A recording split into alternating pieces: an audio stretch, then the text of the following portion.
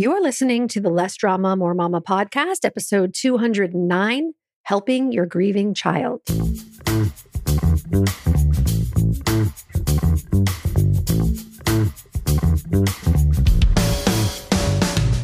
This is Less Drama, More Mama, the podcast for moms who want to feel calm, in control, and confident about how to handle anything life throws their way. If you're ready to go from feeling frazzled and disrespected to feeling calm and connected, this is the podcast for you. I'm your host, Pam Howard. Hi, Mama. Welcome back to another episode of Less Drama, More Mama. And please excuse the raspiness in my voice today. I recorded another version of this earlier in the day and it was twice as bad. So this is what you get. I have a really important episode to share with you today about helping your grieving child. Before we dive into that topic, I want to invite you to sign up for your free mini session with me before the end of August. School has already started in many places, and I want to set you up for success as you navigate the new school year. So head over to lessdramamoremama.com/mini and request your free session with me. We'll discuss your specific situation and figure out a game plan for you to have a smooth transition back to school this year. Yesterday, I returned from experience camps in Georgia, a one-week camp for kids entering grades 4 to 12 who have experienced the death of a parent, sibling, or primary caregiver. There are 5 different locations for the camp, and I'll link to their website in today's show notes at lessdramamoremama.com/209 because it's an amazing organization, and I keep returning to camp year after year as a grief specialist because it's such a rewarding experience for the kids and for me. Kids also return year after year, saying that they look forward to camp all year long because it's the one place they feel totally comfortable being themselves and talking about their grief. In the episode I shared last year called Lessons from Grief Camp, I spoke about the importance of talking about, expressing, and validating kids' emotions. In this episode, I want to focus more specifically on the emotion of grief and share some recommendations for how to support grieving kids, whether they're grieving the loss of a parent, a sibling, a grandparent, other family members, pets, or peers. The first recommendation is to talk openly and honestly about death. I know this is a sensitive topic and it can be difficult for a lot of people to talk about. So if you're not comfortable talking about death, I encourage you to get curious about why. I used to be terrified of someone I loved dying.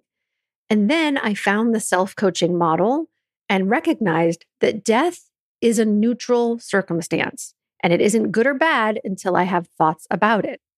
For example, there are numerous deaths that happen in the world each day. But because I don't know about them, or I don't know the people who died, I don't feel grief about their deaths. Understanding that I create my own suffering with my thoughts was liberating because it meant that I could also create my own peace. I also realized that the worst part about someone I love dying would be an emotion of grief or sadness or anger or devastation, depending on my thoughts at the time. And I know that emotions are harmless vibrations in my body and that I can handle any emotion. I don't need to avoid or resist them. I can allow myself to feel them no matter how uncomfortable they may be. I started choosing intentional thoughts about death that brought me a sense of peace and acceptance rather than fear and despair.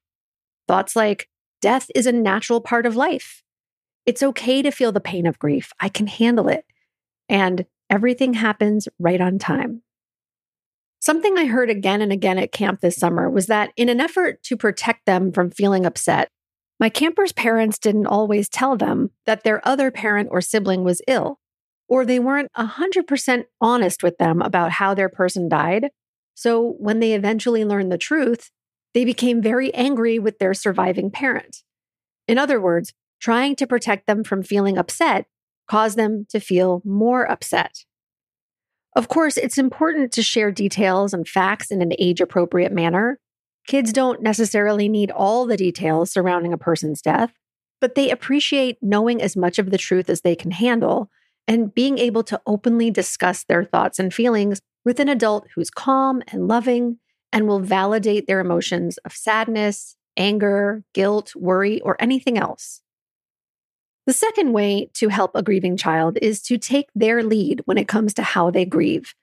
Just like adults, some kids will want to talk about the person or pet while others won't. Some kids will want to surround themselves with friends and distract themselves, while others will withdraw or become clingy. There's no right or wrong way to react, and you can support your child by normalizing whatever reaction they have and offering a non-judgmental space to deal with the death in their own way. When you do this, you communicate that you're a safe person, and they'll be more likely to feel connected to you and come and talk to you when they're ready. If you notice that your child is exhibiting acting out behavior or using unhealthy coping strategies to deal with their emotions, recognize this as a call for help and connection rather than a way for them to cause trouble or upset you. This leads me to the third way to help grieving kids, which is to try to find them some outside support. Whether it's individual therapy, group therapy, or a program like experience camps, having a safe place to talk about their feelings with someone other than you and meet other kids who understand what they're going through is so important. Most of the kids I worked with said that camp is the one place they can be themselves without feeling judged, and that just knowing everyone else there had experienced grief helped them to feel better. The fourth way to help grieving kids is to appropriately share your feelings too. This can be tricky though, because you don't want to set up a situation in which your child feels they have to take care of or parent you. You want to get to a place through therapy or coaching where you can share your feelings without emotionally falling apart. It's okay to cry. It's okay to let your child see you sad and be a human. It gives them permission to be human too. But you are the adult, so make sure that you're getting support from other adults and processing your emotions first before helping your kids process theirs. Many of the kids at camp said they don't talk to their surviving parents about their grief because they don't want to upset them. So it's important to let your child know that they're not responsible for your feelings, that you're getting support, and that you welcome them talking to you. If that's true for you, and if it's not, then maybe it can be a goal of yours. When you can model your own self-care and practice self-love, you'll end up having more love to give to them. Another way to help grieving kids is to let them have as close to a quote-unquote normal childhood as possible.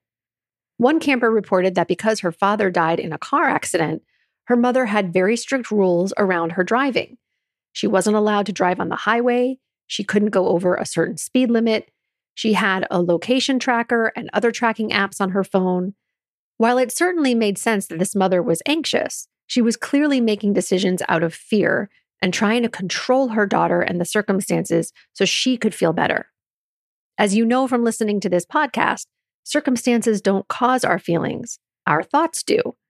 So if you're anxious about something happening to your kids, take responsibility for how you feel rather than trying to control or manipulate your kids to make you feel better, and learn how to create the feeling that you want for yourself.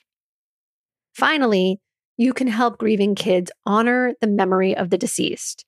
You can start by giving them a choice about whether to attend the funeral and participate in it. This helps them feel respected and included. Be sure to let them know what to expect beforehand, and don't force them to go if they don't want to. Attending a funeral can help kids better understand and accept what happened and be in the presence of other people who are grieving. There was a girl at camp who said that her father loved to travel, and so whenever she and her family traveled to cool places, they spread some of his ashes there. She told me about this ritual with such excitement and enthusiasm in her voice. Creating rituals and traditions is a great way to honor and remember the person or pet who died. Another camper shared that her family raises money for research to cure the disease her brother suffered from. When kids have something tangible to do, it can help them feel more in control and turn a tragedy into an opportunity for making a difference in other people's lives. So those are my tips and takeaways from this year at Grief Camp. I'm going to add a few resources in the show notes of organizations that specialize in helping grieving kids, so be sure to check that out as well. And please pass along the information about experience camps to anyone you think might benefit. The camp is always looking for volunteers to be counselors, and they rely on donations to run the camp. So please consider making a donation of any kind. Your support is greatly appreciated. I'll talk to you again next week, Mama. Take care.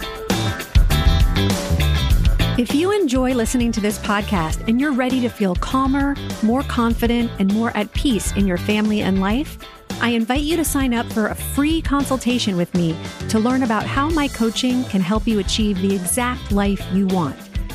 You'll take the concepts and tools I share in the podcast and apply them to your own life.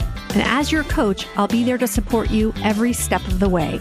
Go to lessdramamoremama.com/mini and sign up now.